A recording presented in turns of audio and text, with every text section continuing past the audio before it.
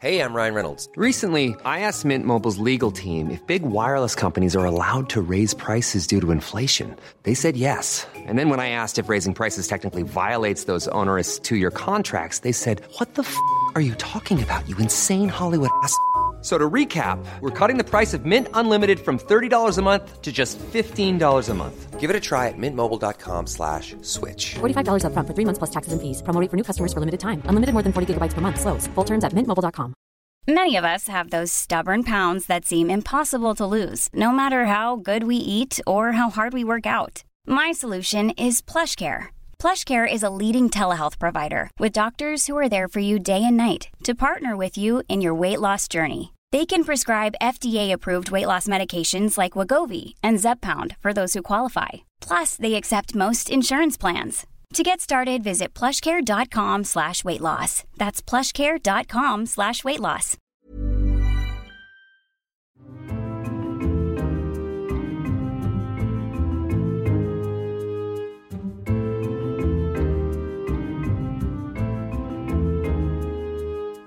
Hello and welcome to You're Booked.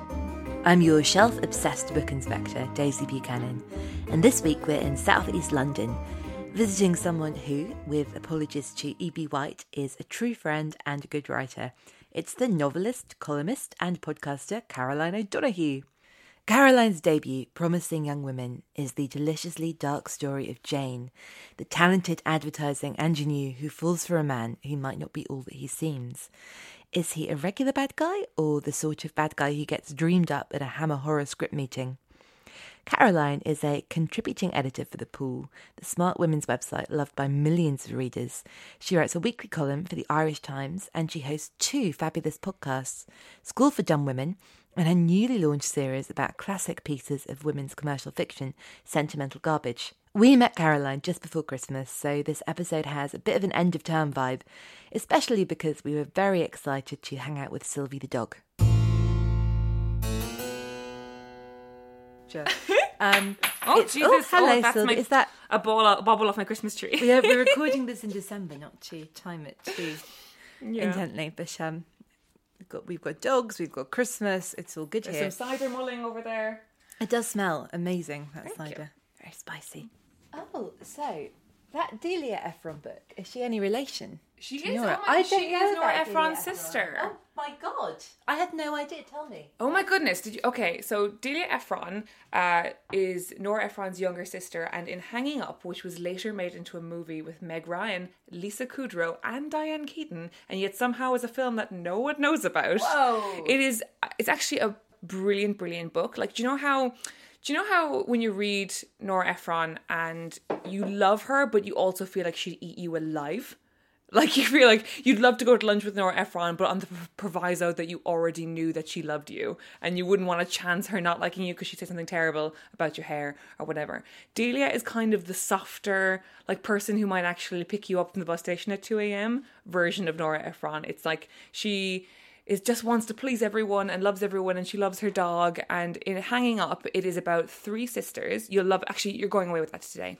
It's about 3 sisters who and their father is dying and their mother is already dead, and they're just basically calling each other. It's all in phone calls, the entire book. And it's them calling each other about who's going to take dad this weekend and who's going to do this and who's shirking their responsibility. And there is a brilliant character that is basically Nora, of my older sister, who runs a magazine in New York and is always too busy and is always stealing my jokes. And she wrote my chicken stuffing recipe as her own in her magazine, and she put herself on the cover of her own magazine. And it's basically a hilarious satire of what it's like being Nora's younger sister. I love it.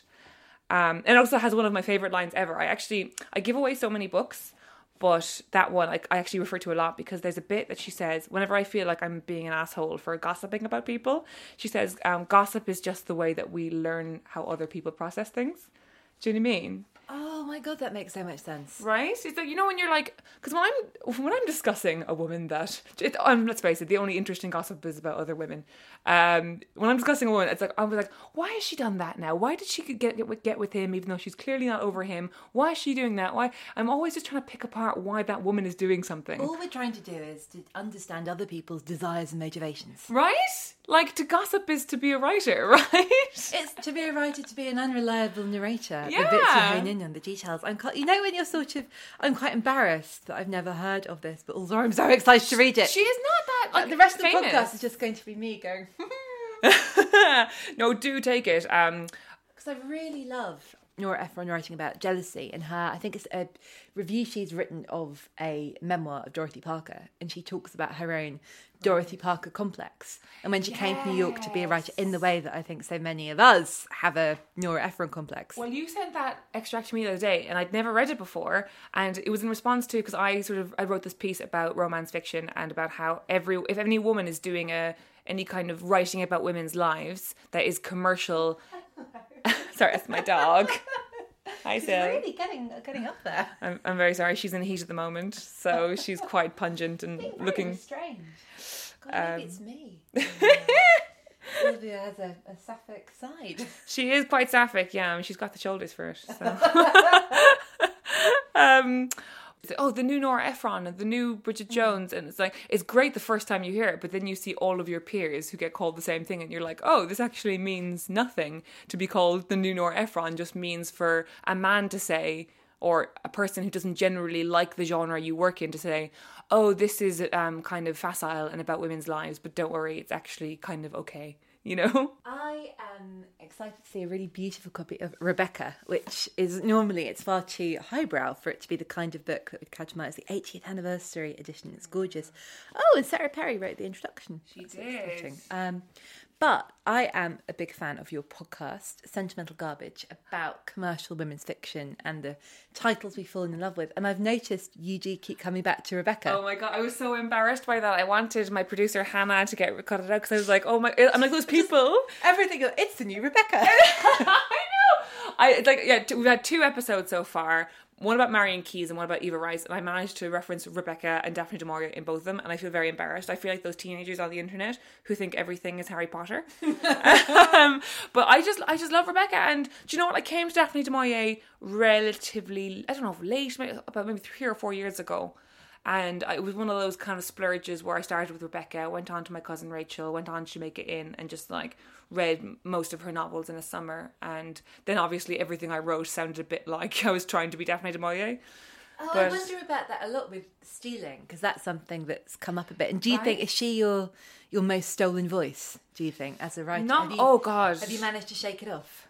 I don't know. I do think that Promise the Young Women, which is my debut novel that came out in June, that there is a sort of you know how Daphne loves big houses and rambling rooms and going into different wings of different places. That sort of sense of the Gothic. That sort of sense, yeah. I feel like in my book there's a bit of that happens, but in a big advertising agency in Soho. It's she's always rambling into different rooms and they're kind of always closing in on her and stuff. And I feel like I wanted to bring a little bit of the Gothic house narrative, but to an everyday workplace. I don't know if I succeeded. I think that's amazing. Because because our homes aren't what they used to be. Do you know what I mean? Do you know, back in the start of the 20th century when people spent their whole lives, their whole day in the one place, and that place took on sort of spiritual meaning and it grew its own personality. But we don't spend as much time in our own houses. We spend them at work, and so those places take on their own meaning and their own spirit, So true. We're millennials. The housing market does not support our need for space to ramble in. What fictional house, rather, would you most like to squat in, given the chance?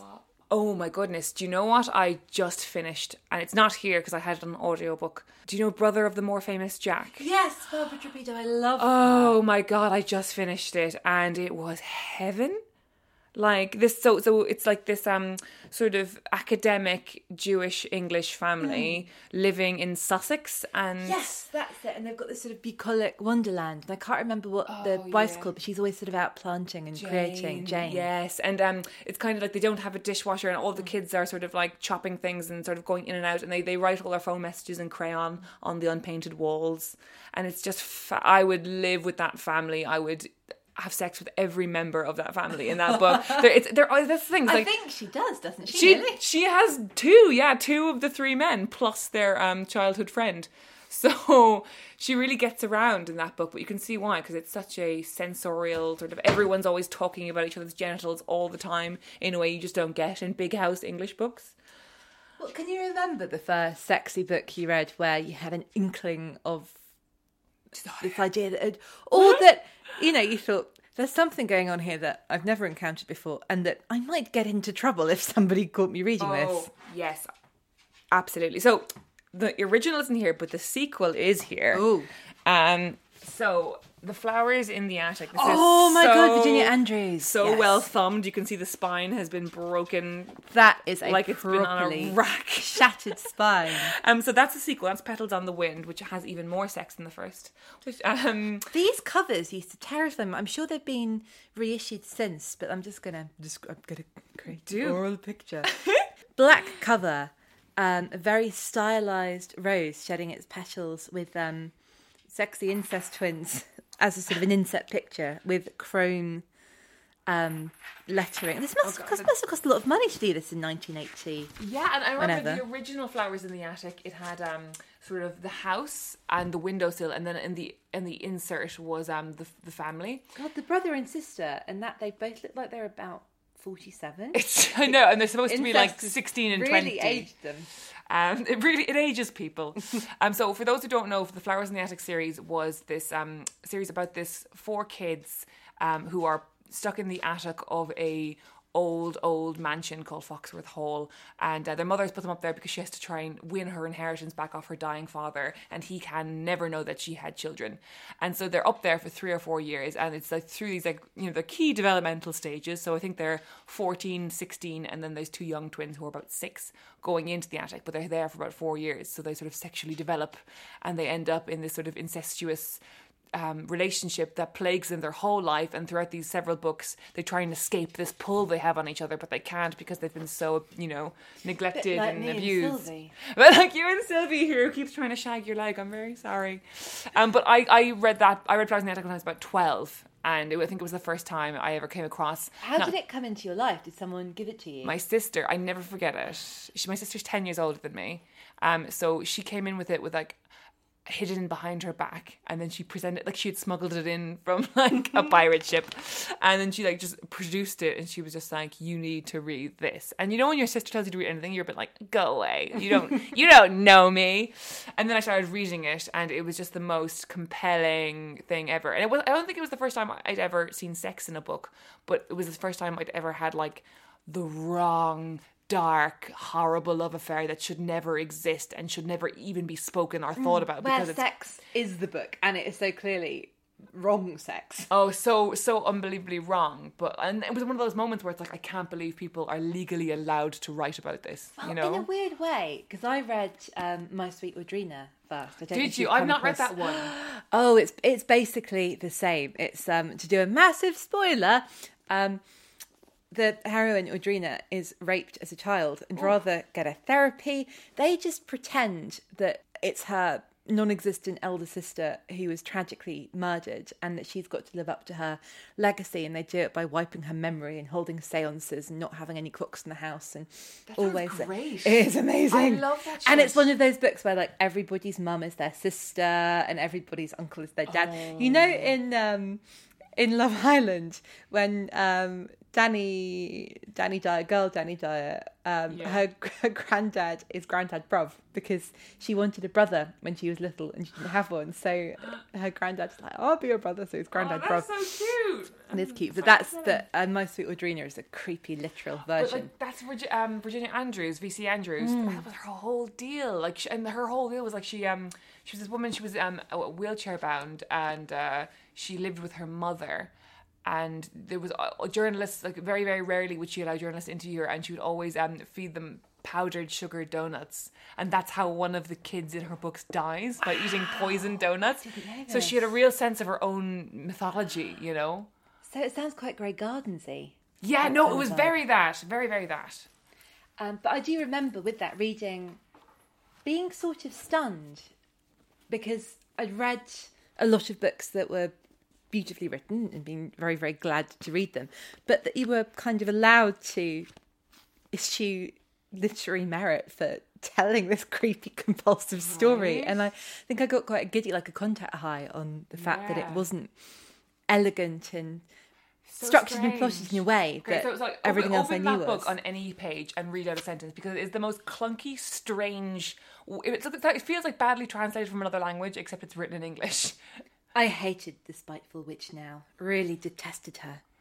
What's he done that was so terrible? Julia drowned his 3-year-old son. There's nothing on earth that would make me take the life of my child. I don't need revenge that much. I agree, she said, back to the mild tone now. I agree.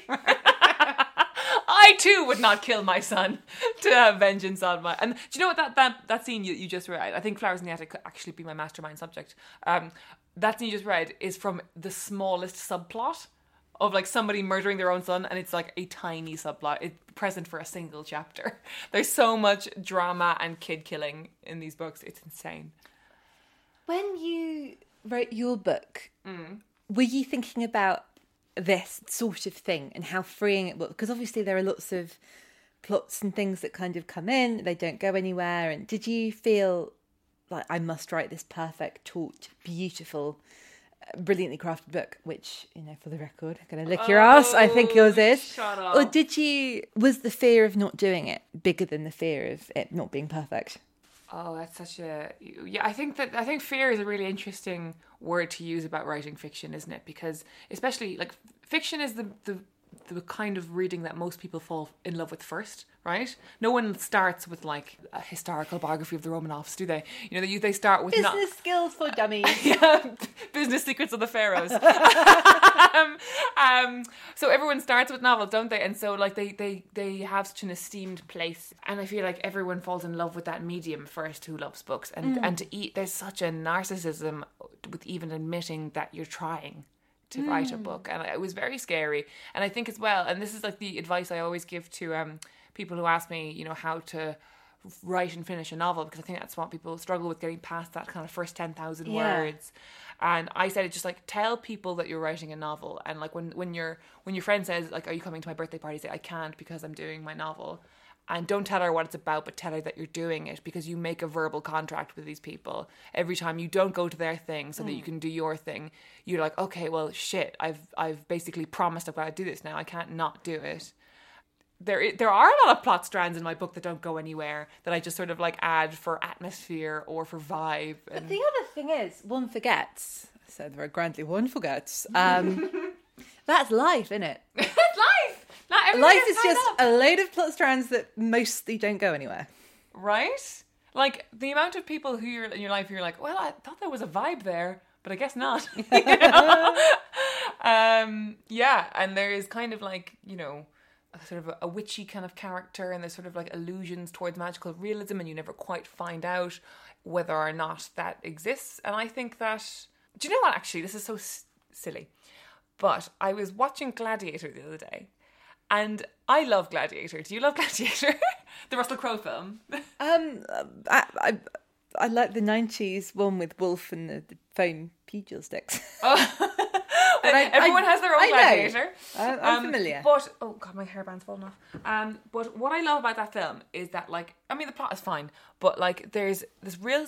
They hint to a lot of the world. You know, there's this whole sort of like thing with Joaquin Phoenix's character and his sister, and they're sort of hinting towards an incestuous relationship. God, I'm back in incest again. But I love incest. I fancy both my brothers. But it's never quite clarified. There's definitely a history there. There's also hinted at that maybe this woman's son is Russell Crowe's son, but we never quite get the full story. And we get the sense that everybody has a pre-existing relationship or has a vibe going on, but we never have to learn exactly what it was. And I love when books give you that feeling. Yeah. You know, of like... Kind of the opposite of Virginia Andrews. Yeah, actually it is, like, yeah. Oh no, I hate you because you killed my son. I love when you just feel like you're just dropping in on this world that existed long before you and will exist long after you.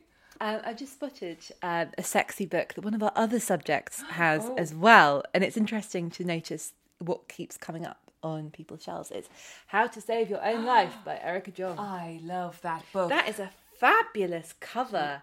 And it must have... Is that a first edition? I'm going to put Ginny on the table. I don't know. Because it says the new best-selling novel by the author of Fear of Flying. So this must be an original paperback, I'm guessing. Oh, wow. And who... Yeah, lots of these books, Caroline, have other people's names and addresses in. There's a number at the top. Oh my God, who is Let's have a it? number.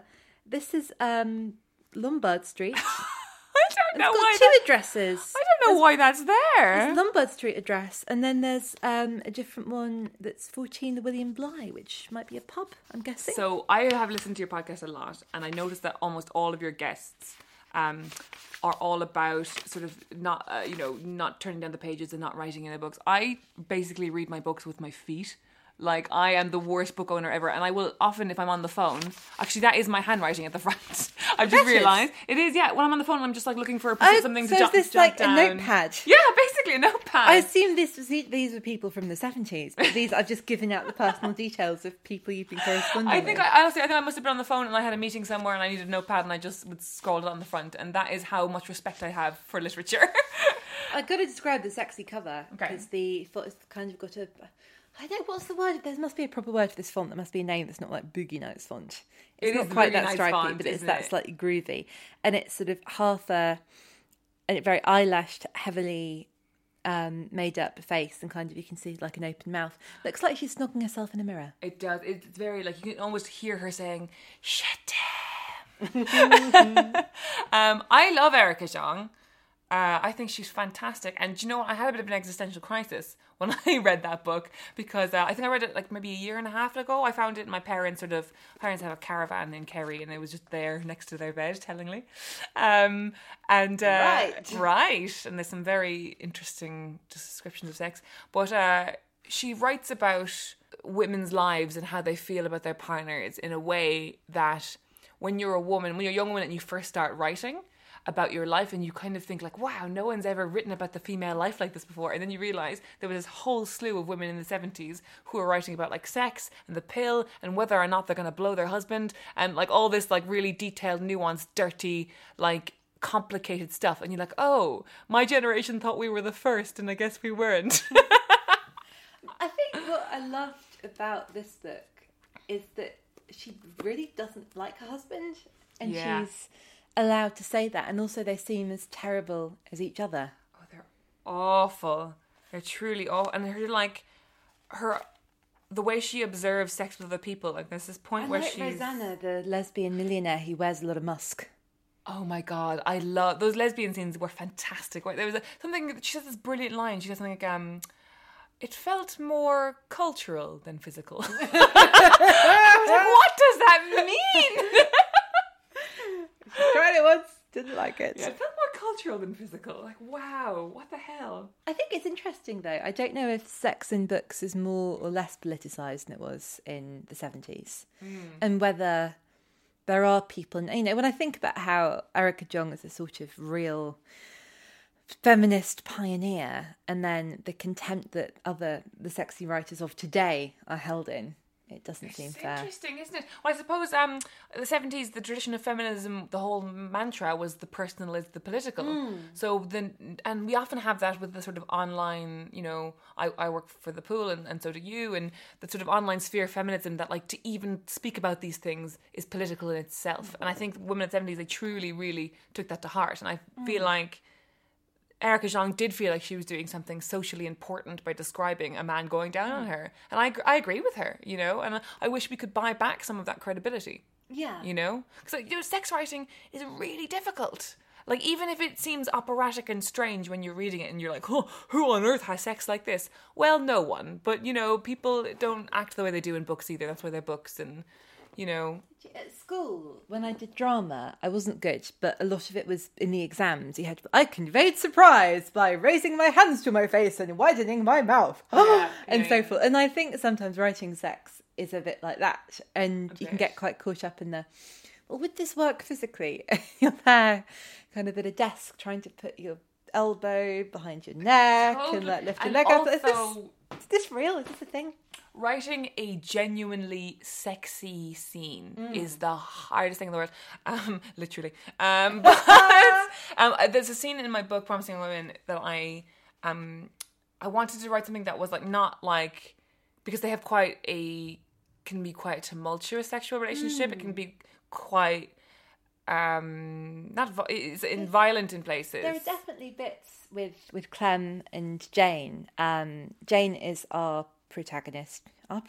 Caroline's protagonist. I can't have her. Protagonist. And Clem is I don't know how would you describe not the main one, but he's the focus. The main focus. They have a relationship, and he's the focus of that, and it's a toxic relationship in all sorts of ways. But definitely bits where I think this is really hot, but I'm troubled by myself for thinking that. Yeah, there's this bit where, and I found it quite. I had to sort of like get up from my computer and sort of like splash cold water on his face a bit, where they're in a bed somewhere, and he pins her arms down, and he's found her lipstick on the ground somewhere, and he puts it in his mouth, and he starts drawing on her with the lipstick, and it's sort of like that mix between sort of giggly and like this is quite forceful and dominant and quite strange, you know. And I think finding those like strange, weird, I can see how this would be sexy sort of moments I love coming up with them, you know. Because the details so good, and that's what you need to make it leap off the page and translate. Yeah, it's the silly things that people actually do in bed, as opposed to just like, and then he grabbed my breast. I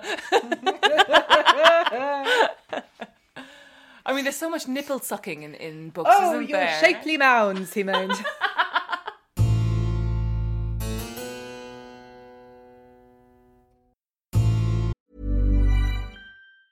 Normally, being a little extra can be a bit much. But when it comes to healthcare, it pays to be extra. And United Healthcare makes it easy with Health Protector Guard fixed indemnity insurance plans. Underwritten by Golden Rule Insurance Company, they supplement your primary plan, helping you manage out-of-pocket costs without the usual requirements and restrictions like deductibles and enrollment periods. So when it comes to covering your medical bills, you can feel good about being a little extra. Visit uh1.com to find the Health Protector Guard plan for you. Quality sleep is essential. That's why the Sleep Number Smart Bed is designed for your ever-evolving sleep needs. Need a bed that's firmer or softer on either side? Helps you sleep at a comfortable temperature? Sleep Number Smart Beds let you individualize your comfort, so you sleep better together. J.D. Power ranks Sleep Number number 1 in customer satisfaction with mattresses purchased in-store. And now save 40% on the Sleep Number Limited Edition Smart Bed for a limited time. For J.D. Power 2023 award information, visit jdpower.com/awards. Only at Sleep Number stores or sleepnumber.com. If you're struggling to lose weight, you've probably heard about weight loss medications like Wegovy or Zepbound, and you might be wondering if they're right for you. Meet PlushCare, a leading telehealth provider with doctors who are there for you day and night to partner with you in your weight loss journey. If you qualify, they can safely prescribe you medication from the comfort of your own home. To get started, visit plushcare.com/weightloss. That's plushcare.com/weightloss. plushcare.com/weightloss.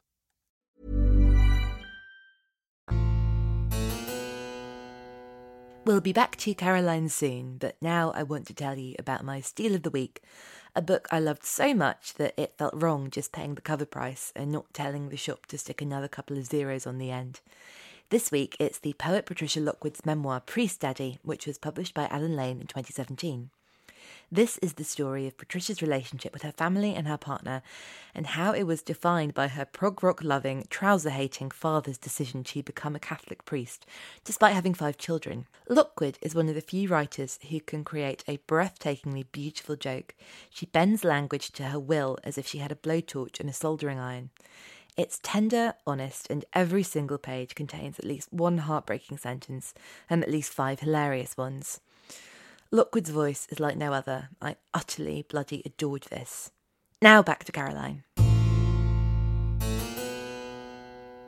Are there any books here or books you've come across that have memorably awful sex scenes? We have to stop talking about sex. What's wrong with me? Yes. Ooh. Oh my goodness. So, Louise Mensch.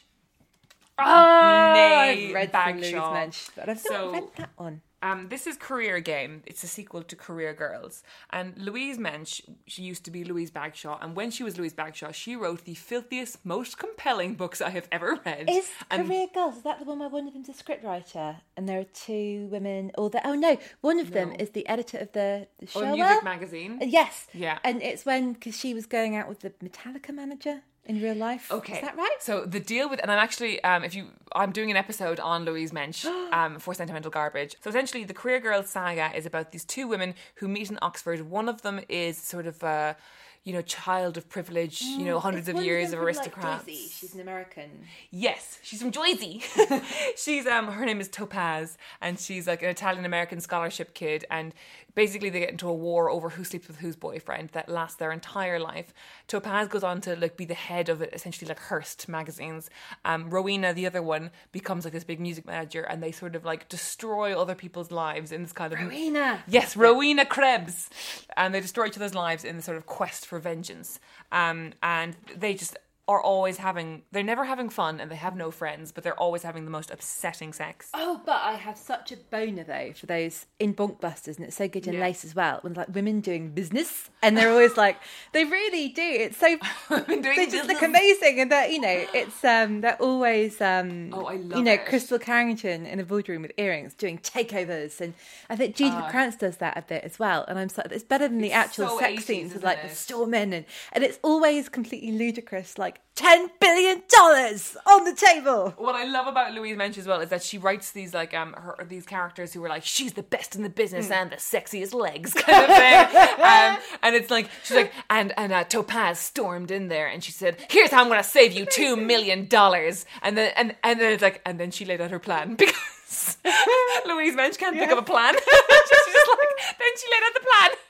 And then she used her business skills, which were as good, if not even better than her sexual skills, which I can report about. It is literally exactly that. It's the most fun you will ever have reading the biggest amount of trash, and I love it. Oh my god, I literally opened a random page. Okay, this isn't an outward sex scene, but it's a kind of a nice... Jo stiffened. She made herself sound like a reward, like a toy, like a slave girl handed to Caesar as some sort of booty. God damn, he hadn't had sex in a week, maybe more, and she was throwing herself at him with that soft skin, those limpid eyes, and those ferocious, unstoppable curves. He couldn't deny it. He would just love to see what those curves look like naked in real life. Oh my god, that's magnificent. Oh, I love it. Oh, I could inhale these things one after another like candy floss. And the thing is, it's easy to make fun of when your pals are over and you're like, haha, isn't this ridiculous? But when you're in the heat of the moment of reading it, you're like, I'm a bit excited now, actually. For sure. On this, let me see what else Yes, Oh, why? Someone that is- chewed your copy of Hotel du Lac. or some dog. Is the offender right here? The offender is right here licking my hand. Had you read it before it got eaten? No, I hadn't. You're on page 66. And do you know what? This is Anita Bruckner's Hotel du Lac, and I thought it was bollocks. And I was so mad at the dog for chewing it, and then I actually went on reading it, and I was like, do you know what? This isn't great. I think Anita Bruckner is so boring. So you think that Sylvie did you a favour? I think she's here? very She just put a discerning, nose actually. Although it is a beautiful edition, and I'm very annoyed because it's quite expensive. Is this a first edition? I think it's second or third printing. It's a hardback, and it's got the dust jacket, and Yeah, I found it in... I live in South East London, and I got it from the Blackheath bookshop, which is fabulous. I also got that beautiful Muriel Spark, Prime of Miss Jean Brodie, which I'm very proud of, over there. Wow, it's gorgeous stunning. book. Is that a folio? It is, yeah. I got the two of them together for about £15. Yeah. I know. I'm looking at this really beautiful Prime of Miss Jean Isn't it Brodie. gorgeous? Oh gosh, and illustrations by Beryl Cook. Had you? When did you first read Muriel Spark? This was the first one I had read. And it was just because I'd always heard the Prime of Miss Jean Brodie, as sort of the Maggie Smith film. I kind of dimly remembered it. And I was like, okay, fine. But I always thought Muriel Spark was going to be kind of like an Anita Bruckner in the sense that just sort of an important lady novelist.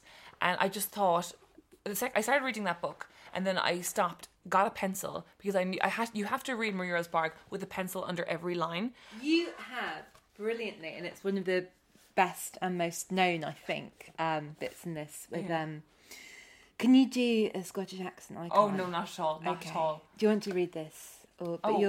Your annotation is such a fabulous bitch. For those who like that sort of thing, said Miss Brodie in her best Edinburgh voice, that is the sort of thing they like.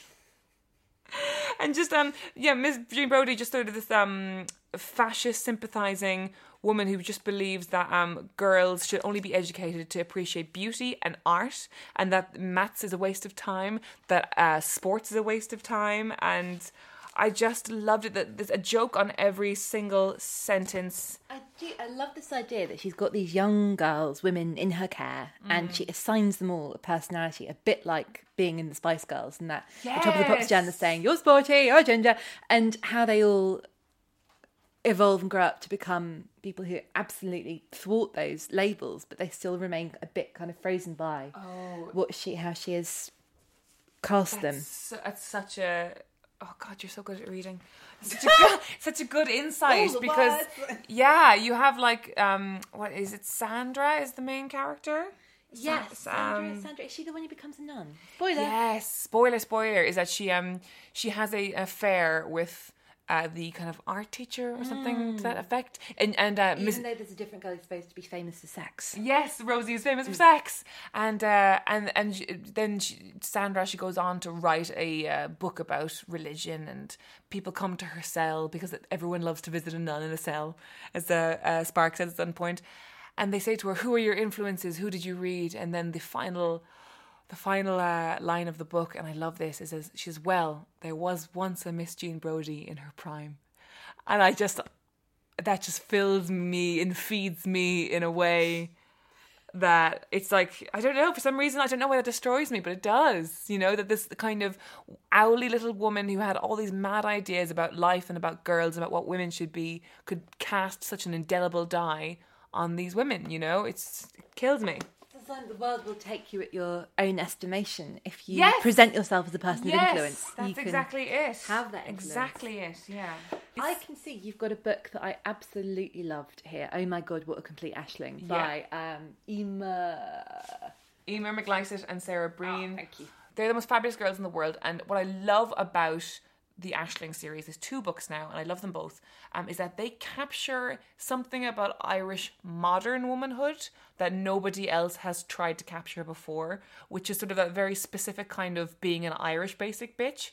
And I love that, and I feel like they've really pushed the envelope on what we expect from Irish women novelists, and I feel like... I don't know if you know this, but I love it. I think my friend Jude, hello Jude, is... Jude. The one who told me this, that it was born out of a Facebook page. Yes, and it's born out of a conversation, like, who would wear brown mascara? Yes! Who's keeping brown mascara alive? That's how it began. Who is brown mascara for? But when I was in college, in uni, in Ireland, I was a follower of that Facebook group, and me and my housemates used to howl laughing at it, and I couldn't believe when it became a book. And I also found out that Sarah Breen, she used to edit Ireland's only teen mag, which was called Kiss Magazine. Oh. Kiss Magazine. And my first ever thing that I'd published was a letter to the editor, that 1-star letter. Oh my God! And Sarah had picked it. And now she's like a buddy, which is what mad. Did you win? Did you win a prize? I won a bag of Rimmel makeup. Oh my God, I bet know. You were just like, yes. It was honestly, it was the first time in my whole life that because I talk about this a lot with people, because I entered so many like short story essays competitions, and I never ever heard back, and I always thought, well, I mustn't be a real writer, but I heard back from Kiss Magazine, my favourite magazine, and you won. And I won the gift of makeup, which is still all I ever really want to get. If someone was to ring me up now and say, you won a competition, have a bag of makeup, I'd be over the moon. And to go full circle on the whole thing, I believe the lipstick in there was brown. Ooh. Well, was it the 90s? I think it would have been 2002. Yeah, that would have been brown, for sure. Oh, it would have been brown. I think they do. About? The letter was about mobile phones and how all the girls in my classes want to know about phones, but I was very deliberately not getting one because I thought that much communication between people was bad for them. And to this day, you have no phone, right? And to this day, I have no phone and no social media. Untrue. Was that one of the things that did first make you think, I can do this? Yeah, it was completely. It was so important because I always feel very left out of other writers' conversations because I find almost everyone I know who publishes books, they were like very clever clogs in school, or they did very well in school, and I always did really, really badly, and I always thought I was really stupid, and I always got D's and F's, and even in English I was good at writing stories, but I couldn't ever quite answer the questions in the right way, and I could never quite handle it, or I don't know what was going wrong, but I always felt very stupid. And I always thought that like journalism and writing was for smart people, and like it was like little things like that made me feel like, oh, maybe it isn't just for clever people, you know? That's so interesting, because I should say that me and Caroline are friends. I just, and in knowing you, I just assumed you'd be one of those, you know, naturally smart people. Thank you so much for assuming that, but no, very much not. I felt very dense for a lot of my life. So thank you to Kiss Magazine. Thank you, Kiss Magazine. Starting Caroline on a path. Thank you, Sarah. I've just spied Elvis and Me by Priscilla Presley. I think we might have this book, but I haven't read it. These pictures are amazing. How did this come into your life? So I went to Graceland a couple of years ago. I went on a tour of the southern states, and we ended it in Graceland, and I really have a big soft spot for Elvis Presley in my life. Oh my god, she's so beautiful, isn't she? She's just like, look at her mascara. She looks like, you know those pictures of like Morgan Fairchild from infomercials in the early 90s? Oh yes, it's a very in the nicest that kind way. Of peachy 70s, 80s glow that people have. It's very Vaseline on the lens, but I think that's probably her real skin. I think so too. So I came to this book because me and my boyfriend, we went on a 3-week trip of the American southern states, beginning in Atlanta, looping around Louisiana, flying to Texas, and then finally ending up in Memphis, where I spent my last $100 going to see Graceland. And I've got a real like soft spot for Elvis. It's like the music I listened to growing up. My dad was huge into him, and that's the first kind of songs I remember. But you know, I was going around the Graceland, and have you ever been? I've never been to Graceland. It's an incredibly moving experience going to Graceland, especially if you've grown up with him. And because it's weird, because it shouldn't be moving, because you're going around and it's like you have your little iPad thing that's connected to the speakers, and it's like you go into every room and it's narrated by John Stamos, and he's like, here you will see the jungle room, and like and the staff, which is like every teenager in Memphis is employed there, and they're like, yeah, just listen to John Stamos and come into the next room, and it's like okay, but for some reason, what's really funny about being in Graceland is that when you're European, you're used to going into like, you know, oh, this stately home where here's all the framed cutlery and here's all that. And we're used to history being quite there all the time because America is comparatively quite young. They have to make a lot out of a little. So that the fact that you're being guided through this house like it's a museum and everything's from the 70s is a really weird feeling. And you almost feel like history kind of running up to catch you. And then it ends at Elvis's grave. And it's just, I don't know, for some reason, it's a really emotional thing. And everyone ends up in tears. I was just weeping on Elvis's grave in the back garden. I guess it's a whole life, isn't it? Yeah, you go through the whole... Through. Yeah, you do go through the whole life, because you go through his costumes, his awards, his TVs, and they do sort of arrange it chronologically. And it's like, well, here's the front room where he would entertain his family, but then you end up in the basement where actually he spent most of his time. He was quite sad and he had a substance abuse problem, and... You know, it is a very emotional thing. He's definitely not a perfect person at all. Like, I mean, he became her boyfriend when she was 13 and he was like 20. God, we forget, and don't we? Basically Just how abducted her. You know, she was living in Germany with her parents, and he was like, "You should come, finish school in Memphis, live in Graceland. We won't have sex. You can live under my parents' stewardship." And he eventually like deflowered her at 16. Ugh. Yeah, it's a intense book. It's very, very troubling to think of him seeing a child essentially going, "Oh, that one." I know, it's very. I don't know how to parse that either. I don't want to end on Elvis as sort of death and sadness and creepiness. So there's a lot of witch books here about your magical books, occult, witchcraft, and magic. So this is a fantastic. I'll take you through all of them. A brief history of magic over here. So here is the occult, witchcraft, and magic, which is a really, really good overview of sort of European magical traditions. Then over here is the witches, which is a brilliant history of the Salem witch trials. Really properly good book, and I generally hate biographies. Then I've got my fiction, like I've got the Witches of Eastwick here. And I have practical magic over there. And then I have all my tarot collection here. So these are some of the decks. So that's... So these are beautiful. There's a real collection. How are they different? Do you use them together or for different times? Different times for different moods. For different people sometimes. I mean, it sounds very woo-woo, but some people... Like, for example, this one is the Aquarian Tarot, and that is based on Art Deco illustration. Oh, this is beautiful. Where did you get this? Did it? I just pick them up Come into your life, is it? whenever I go. I actually streamlined recently. I do give some of them away as I go, and I think there's more in there in my bedroom.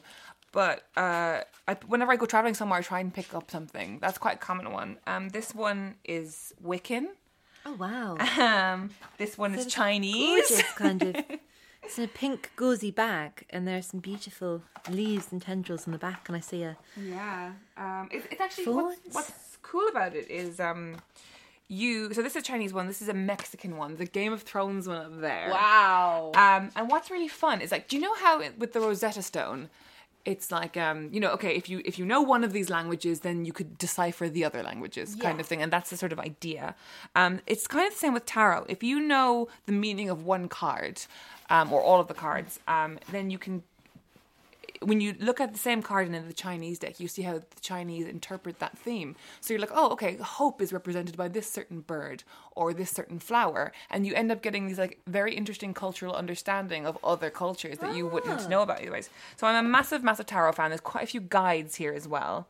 There's Jessica Crispin's The Creative Tarot. There's Michelle T's Modern Tarot, which is the best book if you want to learn tarot yourself at home. How much are you allowed to tell us about your next novel, and when is that out? Oh, well, so I actually have 2 books in the work right now. Ooh, that's very exciting. My next novel, the working title is Homebodies. It's about this girl who is a second generation Irish. Her father's Irish. She's from Essex. She's a filmmaker who is making this film about her father's early life, which is marred by this big kind of Aberfan-esque tragedy that happened in Ireland. And then she is sent back there because she's going to a film festival and ends up in his old town, where everything is not quite as it seems, and it becomes quite a Scooby-Doo mystery. So I'm sort of in the final stages of that at the moment. It's probably coming out 2020, I imagine. And then I have another book that I'm working on that is about tarot, and it's a sort of essay book about. It's not so much a guide as it is about kind of what I just told you about, like, you know, what different signs and symbols means and how they relate to women and all that kind of thing. I haven't got it quite figured out, but they've given me money, so I have to write it. Fantastic. I'm really, really excited that you're writing about it. I hope so too. I mean, have many questions, but they will be answered by the book. I love it. It's a big hobby of mine, and there are lots of other people who could probably been doing it for years more than I could, who could do more things. But I just think that it's more of a universal hobby than people give it credit for. Okay, so we're in the hallway now. There's Diana Mosley down there, which I believe you gave me that book. Diana Mosley, another very controversial character. Why? I think you did. Diana Mosley, née Mitford. And that is a book of her collected journalism. I'm pretty sure you gave it to me. The Pursuit of Laughter. Yes, I had 2 of those. Is that the letters between them? Or? No, that's not the letters, which I also love. This is Diana's, who was the 3rd. So it was Nancy, then Pam, then Diana. She was the 3rd eldest one. For some reason, I don't know why, I always think Diana's the eldest. I know, because she's quite. Once you don't go into the fascist years, she's got a kind of a Jane Bennett quality, I think. She does, and like there's something very fascinating about Diana, because yes, she was married to Oswald Mosley, founder of the British Fascist Party, as they knew it then, and I'm really sad because hideous, when obviously. She's married to Brian Guinness. You're right. And they just have these lovely lavish parties, and they seem to have these like insane parties every week that cost £1 million. Like, why would you go and fall in love with a terrible, terrible fascist and go to prison? Why not have the parties and the dresses and the froth and the nonsense? I like the froth and nonsense. Well, I know, but it's same. But what I love about Diana, not obviously there's so much to not like, but what I do like about it is that she was one of those posh people who just like once she had made up her mind about something, she would never go back, she would never apologise. And the idea of a Mitford apologising or explaining their behaviour is insane. You know, they just like Jessica Mitford, who's sort of the one that everyone loves, was the same. She just was all about the Communist Party, and she did some dreadful things. She sold their mother's retirement island without telling her, out of spite. And I just think that they were so just like, well, this is what I'm doing, and if you don't like it, and they just stuck to their guns to a fault, which makes them so compelling as sisters. And to how they reconciled that with who they are, and that they're still very much a family and very much a unit, even when totally opposed. Oh God! And you know the book where the letters from Six Sisters, where you get to the end and it's just Diana and Debo left, and they're just, it's just so heartbreaking as you see the letters between them start to peel off, because time has claimed them. And I find that book very affecting. I go back to it a lot. I see some really very chunky books here. It's really enormous. I love how you've got David Foster Wallace and Jonathan Franzen hanging out together, being manly, getting their bro on. There's 2 big bookcases. One of them belongs to my boyfriend Gavin, who is a designer, and they're mostly books about design. One of them is my books, which is mostly novels. And then this bookcase over here is Misk. We haven't quite decided who owns what. We haven't quite put them in things. Although there is one of my books here, which is Germaine Greer's The Boy. Let's have a look which at that. Is, I bought this from that same bookshop where I bought Muriel Sparks' book. Basically because it's absolutely bizarre. And I love how we've got 3/4 of a nipple on the cover. I know. And on a boy. So it's Germaine Greer, no nutter, decided that true equality between the sexes means that women should be able to fantasize about preteen men the same way that men fantasize about preteen women, and that it was her right to objectify young boys. And it's just a book of nude boys. I mean, lots of them, I should say, are paintings and art. Yes, that's true. It is legal for Caroline to own this book. It is legal. Yes, it is not outright pornography. And you know what? I don't agree with Germaine Greer on lots and lots of things, but I sort of like, well, I guess you went and did it, bitch. You know what I mean? I guess you really got this published. And it's something that just fascinates me about it, that... I don't know if you ever find this, but there's, the chutzpah of it. That's the and word for it. And sometimes books come out and you think, I didn't know you're allowed to do a book on that. I would have had a go. Yeah, look at all these willies. So many, but also lots of... I guess it's the classical way, but I've seen a lot more ball sacks than willies. Yes, they really were quite proud of ball sacks back then, weren't they? I wonder what that was about. Maybe it's our modern diet and lifestyles that sort of shrunk them a bit, made them less prominent. It's mobile phones, Caroline. Mobile phones. I was right in my kiss letter. Huge thanks to Caroline. You can find her on social media at Zaraline, and find out where to read her writing and listen to her podcast there. I'm Daisy Buchanan. Tweet me at NotRollerGirl. Bust me for excessive book buying on Instagram at TheDaisyB. And please do subscribe, rate and review us. It helps people find the podcast and we love hearing what you think. For a list of all the books mentioned in the show today, go to acast.com/booked. For any questions about the podcast, you can email whybooked@gmail.com. You're Booked is produced by Dale Shaw for New Alaska and hosted by Acast. I'll see you next time for some more pulp friction.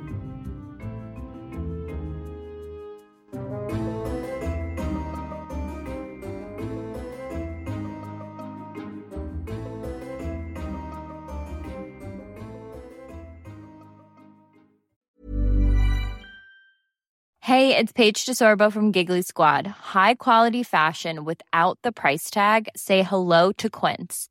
I'm snagging high-end essentials like cozy cashmere sweaters, sleek leather jackets, fine jewelry, and so much more. With Quince being 50 to 80% less than similar brands.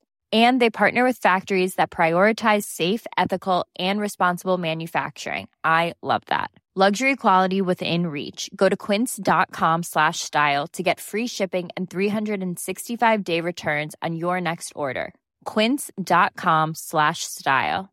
A lot can happen in 3 years, like a chatbot may be your new best friend. But what won't change? Needing health insurance. United Healthcare Tri-Term Medical Plans, underwritten by Golden Rule Insurance Company, offer flexible, budget-friendly coverage that lasts nearly 3 years in some states. Learn more at uh1.com.